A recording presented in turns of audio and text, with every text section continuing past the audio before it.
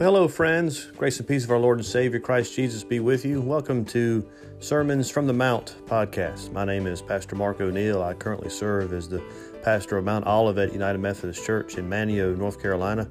Each week, we will post here audio recordings of the sermons that I preach from that church. Hope this one is a blessing to you. God bless. Take care.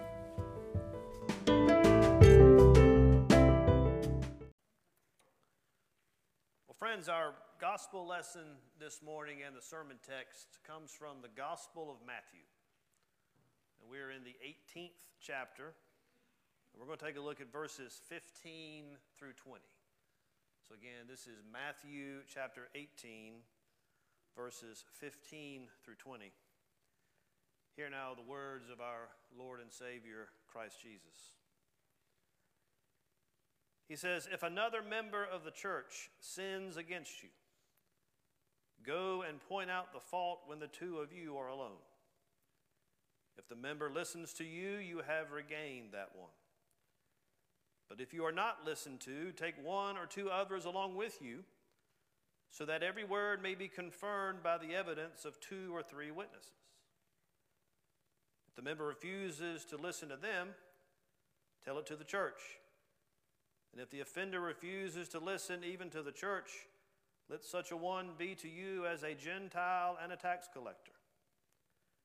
Truly I tell you, whatever you bind on earth will be bound in heaven, and whatever you loose on earth will be loosed in heaven. Again, truly I tell you, if two of you agree on earth about anything you ask, it will be done for you by my Father in heaven. For where two or three are gathered in my name, I am there among them." My friends, this is the word of God for you and I, the children of God. Thanks be to God.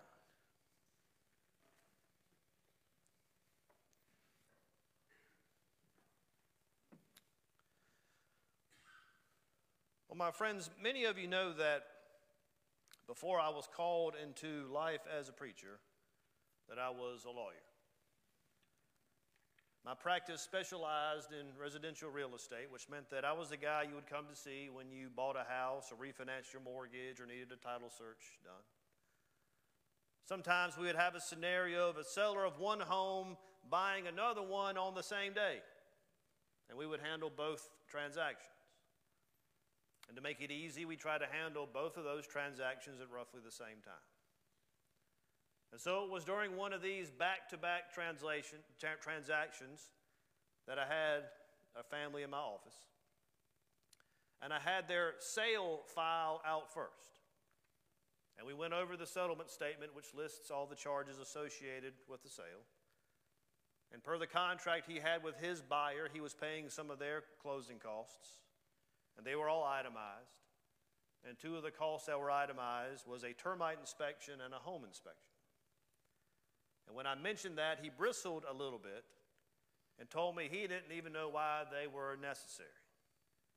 That he'd been in that home for 20 years and never had a problem. He seemed offended that his buyer would even ask for inspections to be done. And he said, "I told them nothing was wrong with the house. They didn't believe me." It's a sad state of affairs when you can't take a man for his word. So he and his wife signed all the sales paperwork, and I closed that file and I put it to the side. And then I pulled out the folder and file associated with their purchase. And I went over their settlement statement for their purchase. And I got to the section where all the expenses were located. And guess what was there? A termite inspection and a home inspection. I looked up at him, and I kid you not, he said, "Yeah, our seller said everything was fine, but we just wanted to make sure." You see, friends, he had no problem investigating and finding out and pointing out what was wrong at the other guy's house.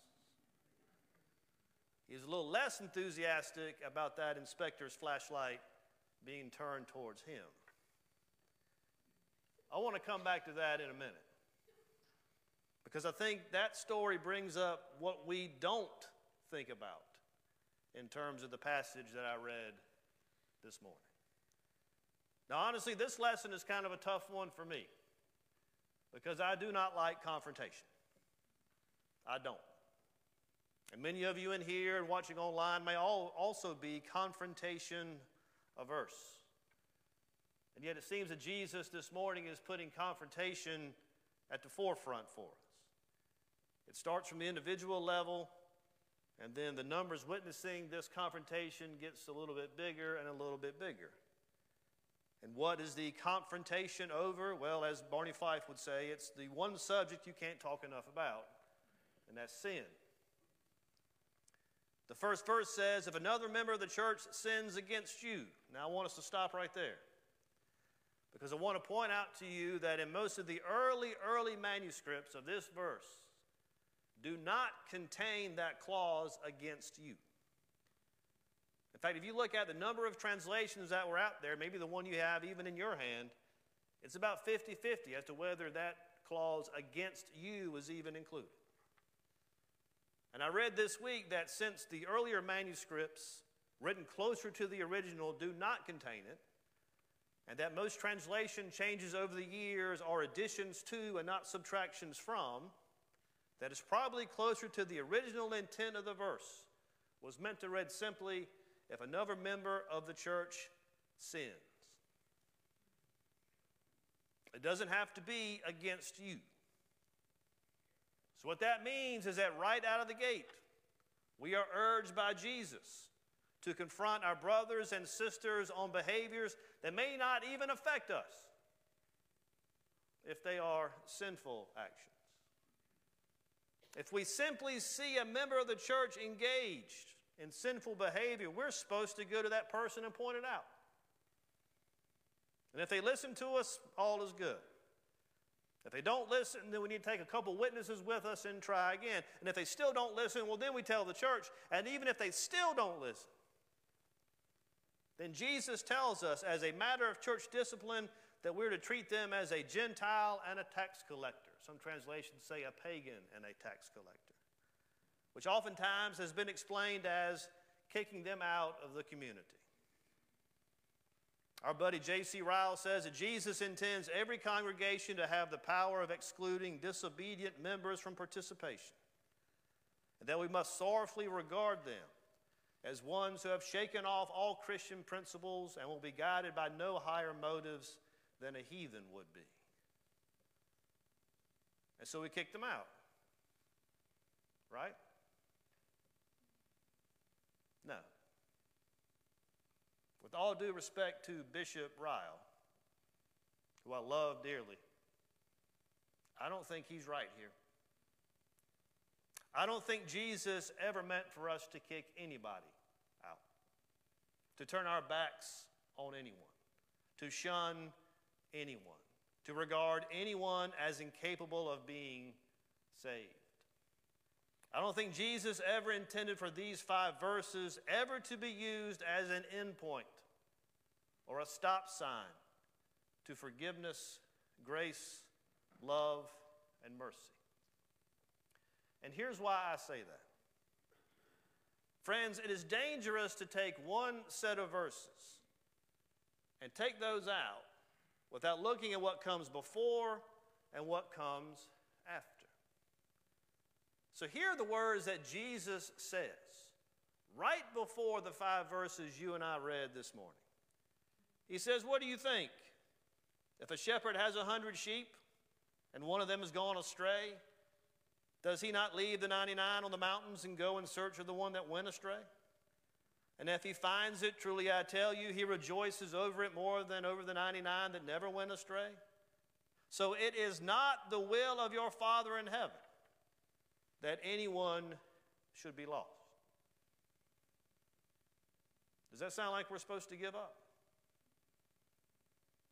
If it's God's will that nobody should be lost, and if we proclaim that we are followers of God's will, then don't you think we better keep on going after that one over and over and over again, as many times as it takes? What comes right after the 5 verses we read this morning? Peter asked Jesus, how many times should we forgive somebody? 7 times? Jesus says, nah, man, not 7 times. Try 77 times. or in some translations, 7 times 70. One of my commentaries said he means that we are to study a general spirit of mercy and forgiveness towards our brothers and sisters. We are to bear much and put up with much rather than quarrel. We are to overlook much and submit to much rather than have any strife. We are to lay aside everything like malice, strife, revenge, and retaliation. Such feelings are only fit for heathens. They are utterly unworthy of a disciple of Christ. Again, does that sound like we're supposed to turn our backs on our brothers and sisters, even if they don't listen to our concerns for their behaviors? I would think that doing that would bring about the quarrel and strife and malice and revenge and retaliation that comes from an unforgiving, hardened heart. You know what comes after that? Jesus then tells us the parable of the unforgiving servant. We are, Jesus says, every one of us, people whose debt has been forgiven again and again to astonishing degrees. Only a self-deceptive fool would ever conclude that the amount he has had forgiven in his life amounts to very little. Each one of us is the servant who had a billion-dollar debt canceled free and clear. The harshest words Jesus speaks anywhere in this chapter 18 is not verses 15 through 20, but instead the verses at the end of the final parable regarding what could happen to those who have been forgiven much, but who then turn right around and refuse to forgive someone else even a little. Again, does this sound like we're supposed to be kicking people out? But Pastor Mark, you may be thinking, that's well and good, but doesn't even Jesus conclude this with a call to treat the unrepentant person as a Gentile, a pagan, or a tax collector? Looks like that's kind of the end of the story, isn't it? Not really. Because I want you to think about who is saying these words. It's Jesus. And that's got to change the way we view it. Now, you would be right that in Jesus' day, if the Pharisees or most anyone else in the religious establishment told you to treat someone like a Gentile or a pagan or a tax collector, you'd know what that meant. Because all you'd have to do was observe how the Pharisees treated those people who fit into any of those categories.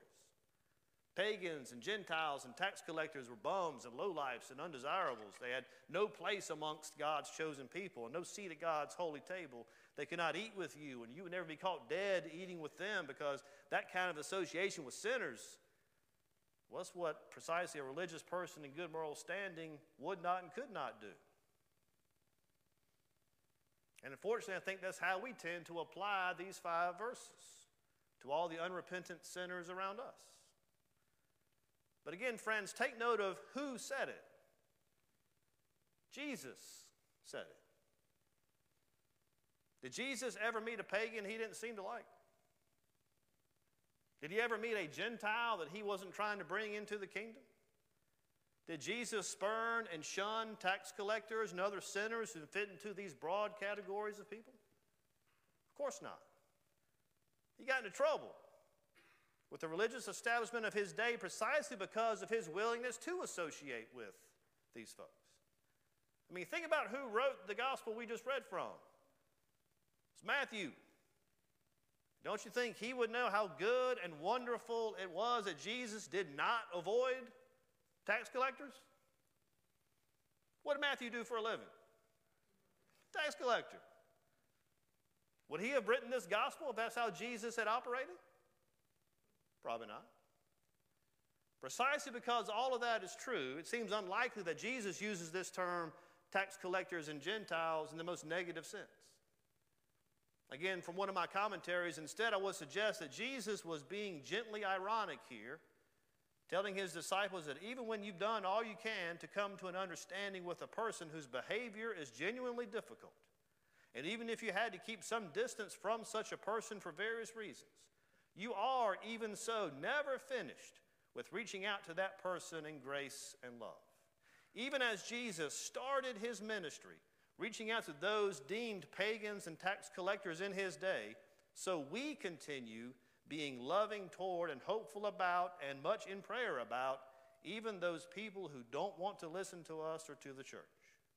When you combine this insight about Jesus with the surrounding material in Matthew chapter 18, especially the parable of the unmerciful servant that comes next in the chapter, you realize that what Jesus is actually saying is that even when things go about as wrong as they can go within the Christian community, there is still the need to offer love and a grace that never ends. Love and a grace that never ends. That should be good news for all of us. And here's why. Think back to my buddy with his termite and home inspections. If I read this passage correctly, then what it does is it gives me some amount of instruction to hold you accountable should I see you living an unrepentant life. But what does it also mean? It means that you are to hold me accountable as well. Right? This passage is not a one-way street. Now, some of y'all might know this and some of y'all don't. Some of y'all might be with this and some of y'all won't. But we're all sinners. All of us. And we're stubborn. Most of us. And we may have no problem using verses 15 through 20 to point out the sins of others. But maybe a little reluctant to submit to it ourselves. 1 John chapter 1, 8 through 10 says, if we say that we have no sin, we deceive ourselves, and the truth is not in us. If we confess our sins, he is faithful and just to forgive us our sins and to cleanse us from all unrighteousness. If we say that we have not sinned, we make him a liar, and his word is not in us. And so, friends, if we admit this morning that we are all sinners, and if we admit further that we can be stubborn, then aren't all of us so glad that what Jesus is asking here is not that others turn their backs on us in our worst times or in our wandering times, in our unrepentant times, but that others never stop reaching out to us, never stop loving us, never stop offering forgiveness to us, never stop urging us to seek God, never stop praying for us, never stop being our brothers and sisters. I mean, isn't that exactly what we should want?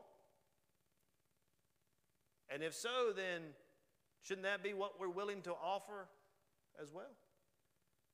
Because like we've talked about before, friends, all God wants from us is to treat each other the way God treats us. And God doesn't give up on us.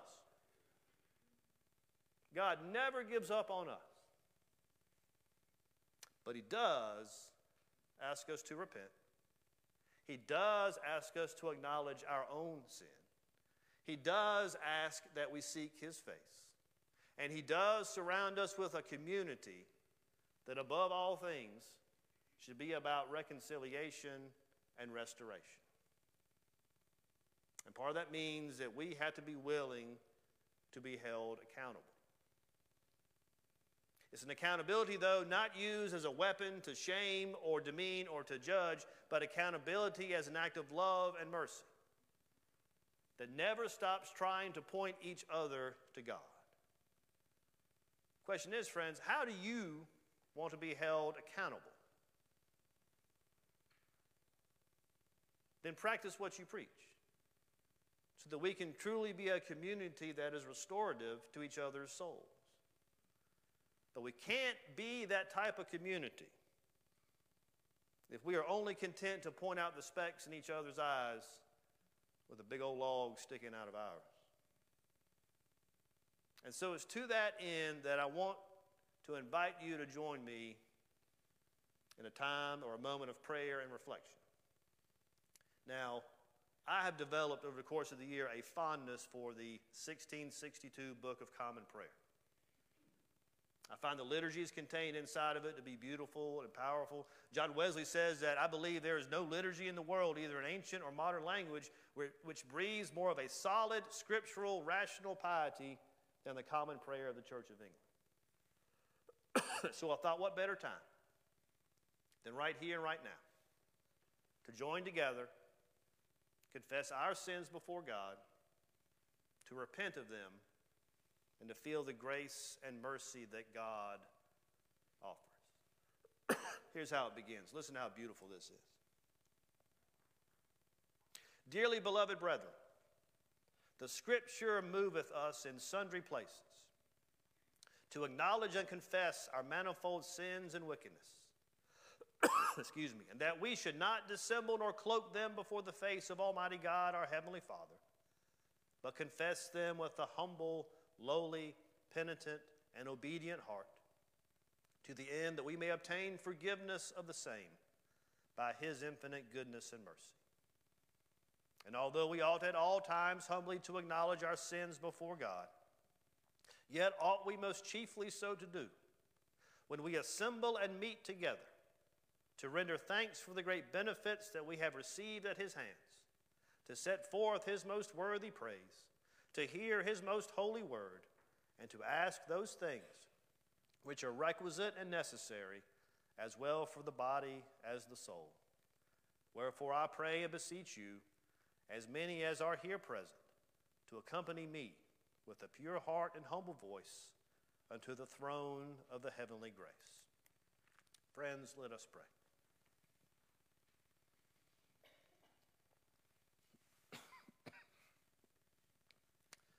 Almighty and most merciful Father, we have erred and strayed from thy ways like lost sheep. We have followed too much the devices and desires of our own hearts. We have offended against thy holy laws. We have left undone those things which we ought to have done, and we have done those things which we ought not to have done. And there is no health in us. But thou, O Lord, have mercy upon us, miserable offenders. Spare thou those, O God, who confess their faults. Restore thou those who are penitent, according to thy promises declared unto mankind in Christ Jesus our Lord. And grant, O most merciful Father, for his sake, that we may hereafter live a godly, righteous, and sober life, to the glory of thy holy name. Amen. My friends, Almighty God, the Father of our Lord Jesus Christ, who desireth not the death of a sinner, but rather that he may turn from his wickedness and live, and has given power and commandment to his ministers to declare and pronounce to his people, being penitent, the absolution and remission of their sins. He pardoneth and absolveth all those who truly repent and unfeignedly believe his holy gospel. Wherefore let us beseech him to grant us true repentance and his Holy Spirit, that those things may please him which we do at this present, and that the rest of our life hereafter may be pure and holy, so that at the last we may come to his eternal joy through Christ Jesus our Lord. In the name of the Father, Son, and Holy Spirit. Amen.